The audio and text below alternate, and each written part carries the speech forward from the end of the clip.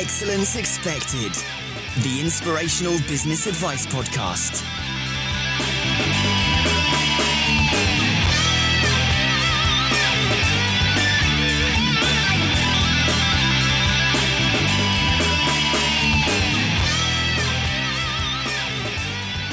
Hey guys, welcome to another episode of Excellence Expected with me, your favourite Northern English person. I mean, you maybe don't know that many Northern English people, but I'm just going to say that I'm the favourite. It's me, Mark Asquith. This is Excellence Expected, as I said, and we are here to define, challenge and conquer a problem that plagues all of us small business owners. And today's issue, the issue that we are going to overcome today, is how you can get out of a solo economic dependency, and very specifically what that means for you, what that looks like, and your journey past that into something ultimately much better for you. And joining me today is someone who is widely considered one of the US's most trusted and foremost authorities on buying and selling raw, undeveloped land within the United States, someone who has been actively investing in real estate and raw land since 2001, and a fellow geek podcaster just like me. So it gives me great pleasure to welcome to the show the land geek himself, Mr. Mark Podolsky. How are you, Mark? Mark, I'm doing well. Thanks so much for having me. I really appreciate it. That is a great first name that you have there, sir. Very commendable on having the same name as me. Yeah, I mean, I really appreciate this for my parents and the fact that we shared. I'm standing a little taller than I might normally. It's a dying name, Mark. You know, you don't see any kids called Mark anymore, do you? I feel like it's a sort of 70s, 80s name, which I think is it's had its time, and I always wonder whether the names will come back around. You always see kids being called really old-fashioned names now, and I can't wait for 30 years' time when they start calling kids Mark again. We will have our time, sir. Yeah, you're absolutely right. And I really didn't even think about it, but I'm just going to start calling random people Mark. I don't care what their names are. I need you to video that, maybe get it on Snapchat so everyone can see that, because I want to see the reactions that people have. Yeah, I'll do a Periscope today. You got to follow me on Periscope. I see you're a big Periscope guy. I do love Periscope, yeah. You know, it's kind of weird. I was talking to David Bain from Digital Marketing Radio on Thursday about this, and just talking through, you know, the different channels, the different mediums, and how the heck you stay up to date with it. And he really doesn't like Periscope. And it's starting to amaze me how, you know, this whole idea of needing to be everywhere is just becoming less and less true, because people are really finding the channels that they love. So you're a Periscope, but are you sort of digging into this Snapchat fad that's going around at the minute? You know what? My kids are doing it, so I'm doing it just to make sure they're not getting into trouble. But as far as like doing Snapchat for business, the people that buy, raw land from me aren't teenagers. So I haven't gotten into all that yet. Well, maybe you're not missing much on there. I sort of tried it and I couldn't. Again, I was sort of thinking to myself, this doesn't feel like me, but yeah, maybe we'll give it another go. So, Mark, let's just bring some context then. So we're actually going to talk about how to get out of solo economic dependency. But before we do that, just give us the elevator pitch on you. So, what have you been doing since you started your career? Yeah, so in 2001, I was a really kind of miserable, depressed investment banker. And Mark, I mean, I really did not like my job. Like I would get the Friday blues, anticipating the weekend going by so fast, and then Monday coming. So, people get the Sunday blues. I would get the Friday blues. And I had a 45-minute commute to work and back, and I would get micromanaged, and I felt like I had no control. And so I met this guy at my firm that told me he was buying and selling raw land, and he was making 300% return on investment doing it. And so, of course, I don't believe him, because I'm looking at companies all day long, and a great company has 15% EBIT margins or free cash flow, right? Your average company is at 10%, and I'm looking at a lot of companies that are below 10%, and this guy's telling me he's making 300%.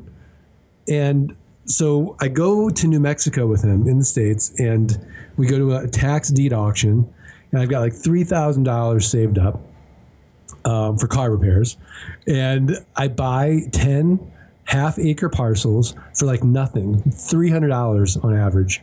Sure enough, I put them online, and I sold them within the next 30 days for over $1,200 each, 300%. My buddy was right.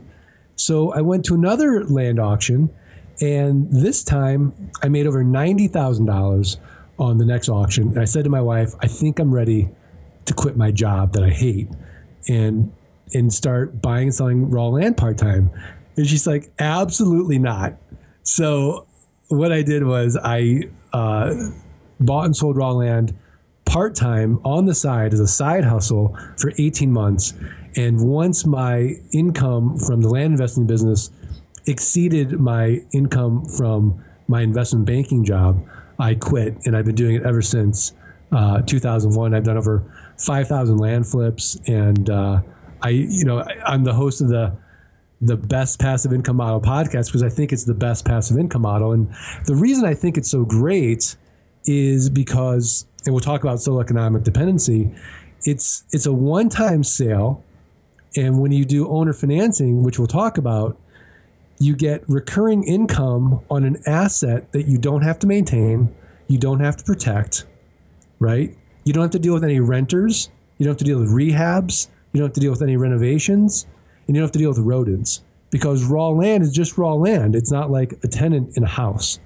And so, and our returns are over 1,000% on owner financing, and we have no competition because it's just not very sexy. So that's really what I've been doing, Mark. Does that answer the question? It does indeed, sir. It does indeed. And let's just take it back to where you were in pre-2001. We talk about this solo economic dependency. Were you in that state? And if so, what did that look like? What is that sort of demystified for people?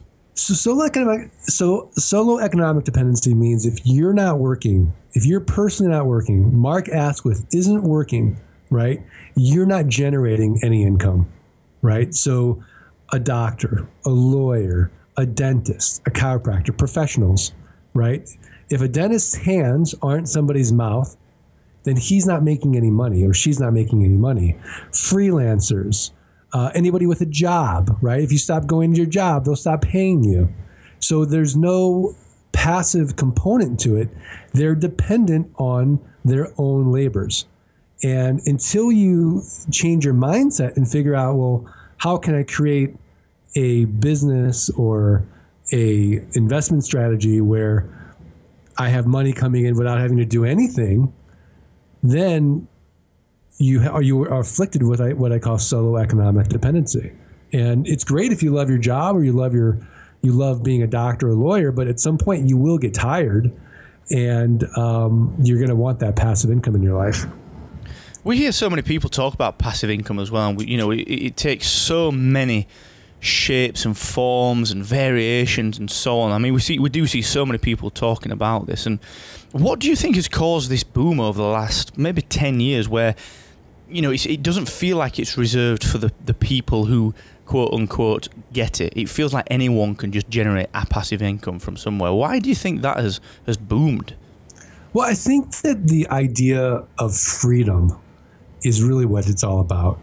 Because if you don't have passive income coming in, you're really not free. And human beings, it's just not in our DNA. It's not in, it used to be that, not that long ago, we were an agrarian society. You'd work maybe 2 hours a day, right? Or, as a hunter-gatherer, hunter-gatherers had the greatest life. Like, they'd work 2 hours a day, and then they would kind of play the rest of the time. That's really what we're built for. We're not built to work 8-hour, 12-hour days, right?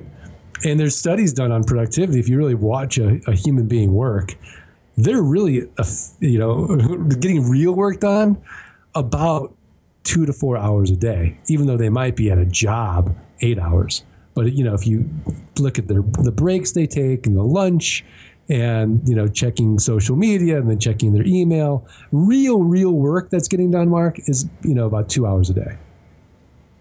Yeah, I would agree completely. And I think it's one of those scenarios where employers in particular really, really struggle. I remember sort of myself so I went from sort of leaving the corporate world, got really tired of that when I was sort of 22, 23, and went into contracting. And, I was there as a freelancer at that time. And just couldn't wrap my head around the fact that, look, if there was nothing for me, they still wanted me on site. And, that really, really baffled me. And I remember having the conversation so many times. Look, I am actually only busy for 4 hours a day because I can get the work done in that time and it's done to a high standard. Why do I need to be here? And it was just this monkey see, monkey do kind of mentality where it was just everyone had to do that because it was so ingrained in the fabric of the corporate world that God forbid that you would get away from that. And I do think there's a bit of a challenge with that. And when we think about the passive income model, why do you think it's so attractive to people that are, I guess, struggling to get out of that full-time job? I mean, using your example, I mean, you worked, you had this side hustle, didn't you, where you were flipping the land. Why do you think it's so attractive to people that are in these jobs that they don't like? Is there a bit of a culture around that now, do you think? Yeah, I mean, I think, a guy like Tim Ferriss sort of popularized it with the 4-hour work week and being able to leverage your time with inexpensive virtual assistants overseas and technology. And honestly, Mark, I mean, today is the best time to be alive ever. It's the best time to be an entrepreneur ever because you can create a minimal viable product in about a day and for less than $50 and test it and see if you got something there. It used to be if you want to do any kind of with manufacturing, you'd have to borrow millions of dollars. Well, today, for less than $1,000, you can start manufacturing prototypes with a 3D printer. So the tools used to be for the elite, right? Are now everyone has them. It's for the masses. So the excuses of why you can't do it anymore are really gone, and it's just a matter of being creative and hustling and setting up that system. Yeah, I mean that the word hustles, that's thrown around quite a lot as well. What does that mean? If you were to say to someone, okay, listen, you got to hustle. What would taking that apart look like? What would the specifics of that be? Because I think that's a word that I think it's kind of become the new entrepreneur. The word entrepreneur has been thrown around so much that it's kind of lost a bit of its meaning. So what does that specifically mean to people that are in a full-time job, the word hustle? Well, I think they need to start planning and setting goals and creating a strategy to get themselves free and creating what I would call a side hustle. So some type of side business where they can generate extra income and do like what I did, where then that side business could actually be their real business. And then once they start bringing in the passive income pieces of it, right, then I think what, Mark, most people want in life are certainty and contribution. So certainty is having enough money coming in. And if you can have enough money coming in where it exceeds your fixed expenses, and you don't have to do that work, that's total financial freedom. And then once you have that, you can go out in the world and contribute. You can volunteer. You can fund people's educations. You can do all types of things that you really want to do in life. And you've freed up oceans of energy because you've solved that certainty part. Where most people, it's backwards. They're spending so much time and they're not getting enough sleep and they're feeling like they're not getting enough done. It's like scarcity mentality. And then they're saving up time for one day to contribute because they haven't figured out that certainty piece. Does that make sense? It does. And that idea of just working longer and longer comes into play there as well, because as a society very often we're taught to just, well, if you need more, you need to work more. That's just the lay of the land. That's how it's always been done. In the traditional structured world of you get paid for your time, the longer you work, of course, the more you get paid. And right. I think that people are very much now starting to step away from that and actually say, well, look, what's the minimum I can do to return without sacrificing the quality of what I'm doing? And I think the manufacturing example was a fantastic example, because when you think about things traditionally, you'd create something, then you'd find people to buy it. I think when you marry up this idea of getting something to prototype really quickly, using something like a 3D printer, but actually taking orders before that, so setting a very quick landing page up, getting a really simple MVP together where you say, this is what I will build if I achieve this amount of revenue from whatever, from a webinar, from a sales page, from a podcast, or from whatever that might be. I think there's something really powerful in chaining together all of these really simple tactics and saying, actually, now I can build it because people are willing to pay for it. I think there's something really powerful in that. Yeah, absolutely. I mean, it's been reversed. Now you can test the market, then deliver, as opposed to spending all this time and energy building something that maybe the market will reject. Yeah, it is really, really powerful. And I think a lot of people forget that. Certainly, I think there's a bit of a cultural shift, personally. I think there are people that kind of get it, and I think they're the people that really immerse themselves in things like we immerse ourselves in podcasts and personal development and reading and, moving in the circles of people that are doing this kind of thing.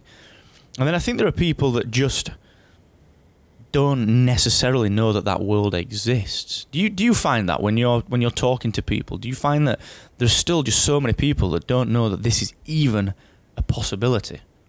Yeah, I mean, it's so funny because I just take it for granted because it's my worldview, and I just am kind of arrogant about it. Like, of course, everybody thinks like me, and everybody should want passive income and do those things and strive for freedom, but for a lot of people, it's just the way they grew up, and they just saw, this is what my parents did, and this is what I do, and this is my life. And they don't really challenge it. They don't think too hard about it in that sense. But there's a certain feeling that they have that they're not living their highest purpose, right?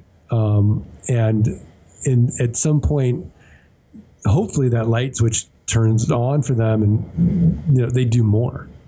But you're right. I mean, it almost takes some type of external party, I think, to shake them out of it. Yeah, I think it does, and I think there's also a bit of a challenge in belief as well. I come from a really little tiny mining town in the north of England where it's almost, if you're seen to want more than what your parents wanted, sometimes you can feel as if you're really frowned upon. What's that like in the States? Do you have that kind of cultural problem? If I don't think problem's the right word for it, but you know what I'm trying to get at there, don't you? Yeah, I don't think we have that necessarily. I guess, I say that. I'll say the way I grew up, I didn't have that, but I was probably lucky. I think there are segments of U.S. society where in your culture, they don't want you to get too big for your britches, right? And they feel threatened because obviously it threatens them. If you go out and you start making an impact in the world, then they look at themselves like, well, oh, that doesn't feel good. What am I doing, right? Mm-hmm. So I think that tends to permeate in certain cultures where they have a lower economics, right? So that's where it would be. I think you could see it in U.S. culture. Yeah, and I would agree, and that's probably the same in the UK. I think that is. I think it's quite naive of me to assume that that's a UK thing. I think it's probably a locality setup, really. So, okay, let's just think through sort of passive income. Obviously, you work in undeveloped land. Let's just talk a little bit about that, because I'm curious to learn a little bit more about that. I don't know much about the market in the UK. Sure. I know nothing about it in the US. So, sort of broad strokes, high level. What makes that such a good market? Okay, because it's inefficient. So I'll kind of explain to you my model and the way I do it. And even you can do this anywhere in the world, and anybody can own U.S. land. In fact, I've got a lot of clients who are in Australia and England and Germany that do it from overseas.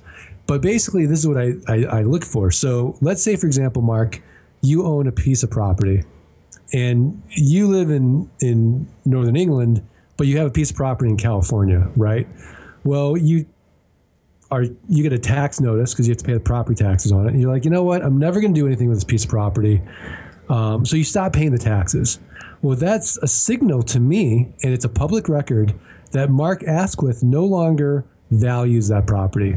So what I'll do is I will get a list from the county of all the people that owe back taxes, and I'll send them a quote unquote top dollar offer, of typically 20 to 30 cents on the dollar.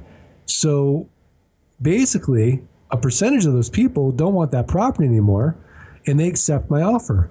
And then we go ahead and then we can flip that property for quick cash at about a 300% return on investment. But my favorite way to sell it is on owner financing. So I sell it and I get my money out typically on the down payment or within 6 months of the down payment, right?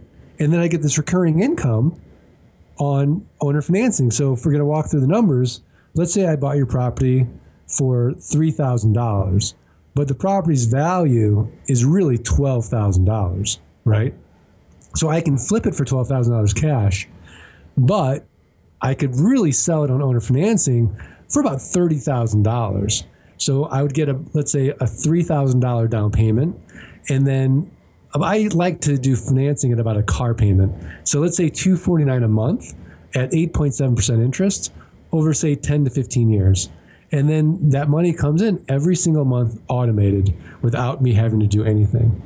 And you take it even further, I have an acquisition manager who runs the entire business, so I can spend time podcasting. And I really work on that business about 2 hours a week.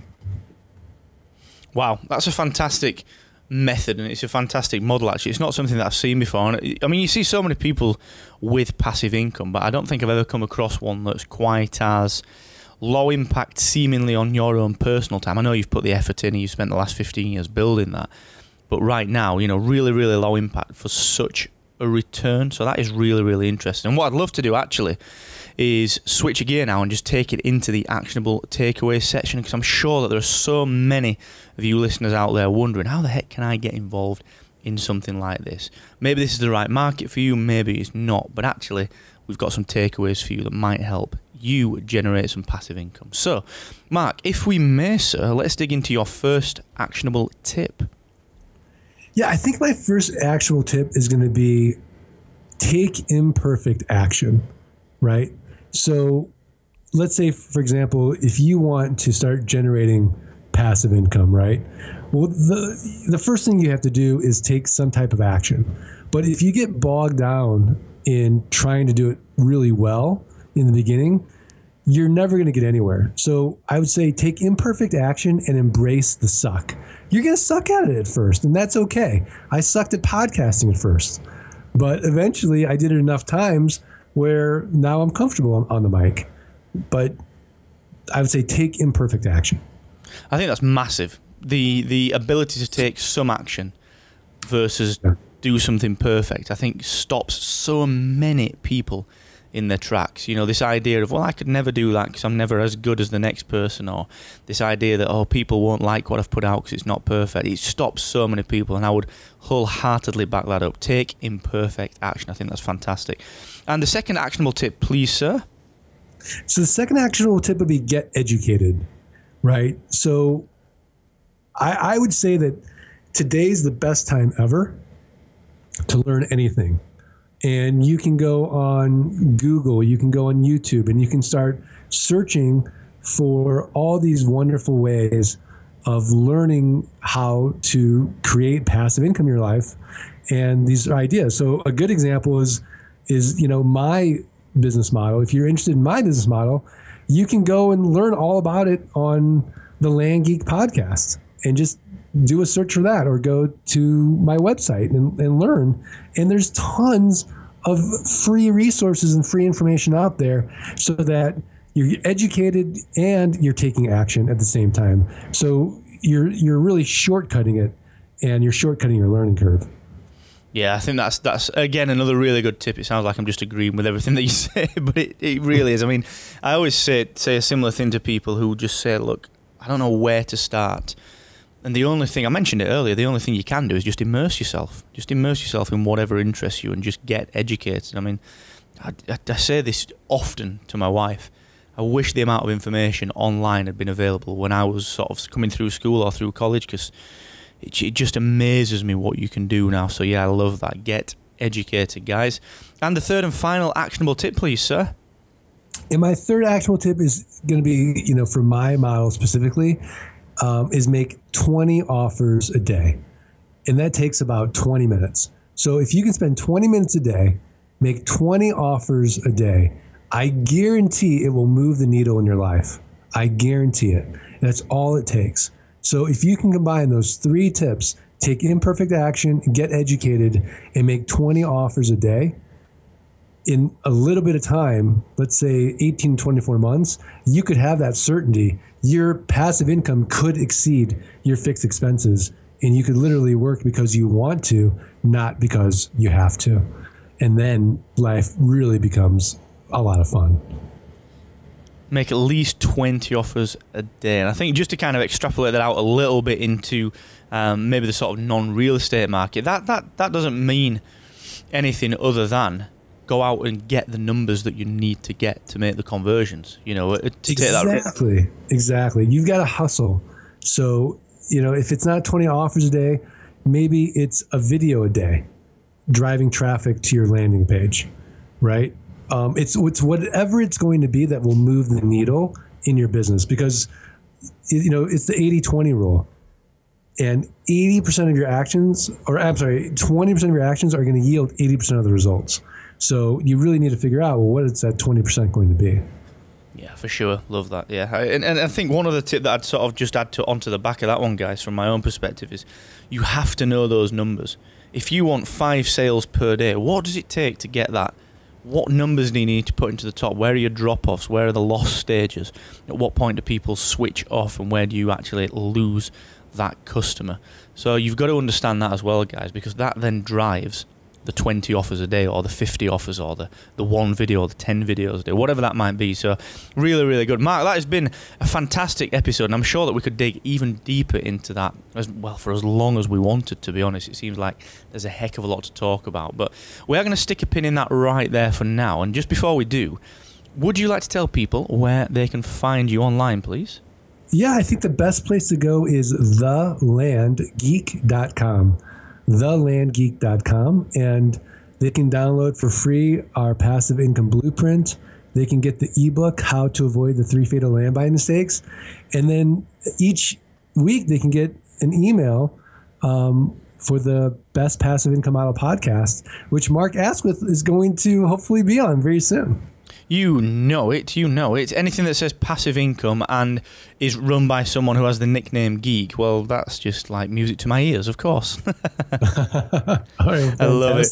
Well, thank you so much, Mark. That's been really good. Thank you. I really appreciate that. Thank you, Mark. I really appreciate it as well. And a huge, huge thanks to you, loyal listener. Thank you so much for everything that you do for me here at Excellence Expected. You know, I've been running for nearly 150 episodes at this point, and it just amazes me that you continue to tune in. So I really, really, really appreciate that. And for everything that myself and Mark have spoken about today, don't forget that all of the show notes will be available at excellence-expected.com, where, as ever, you guys know, you can find just a world of resources for you and your small business, including the Startup Diaries, my warts and all account of life on a Startup Accelerator program here in London. There is blood, there's sweat, and there are most certainly tears, guys, including a full account of how we killed our business just 4 weeks after launching it. So check that out. That is a real eye-opener. And seriously, thank you for spending this 30 minutes with myself and with Mark. And don't forget, the more you expect from yourself, the more you will excel. Catch you later.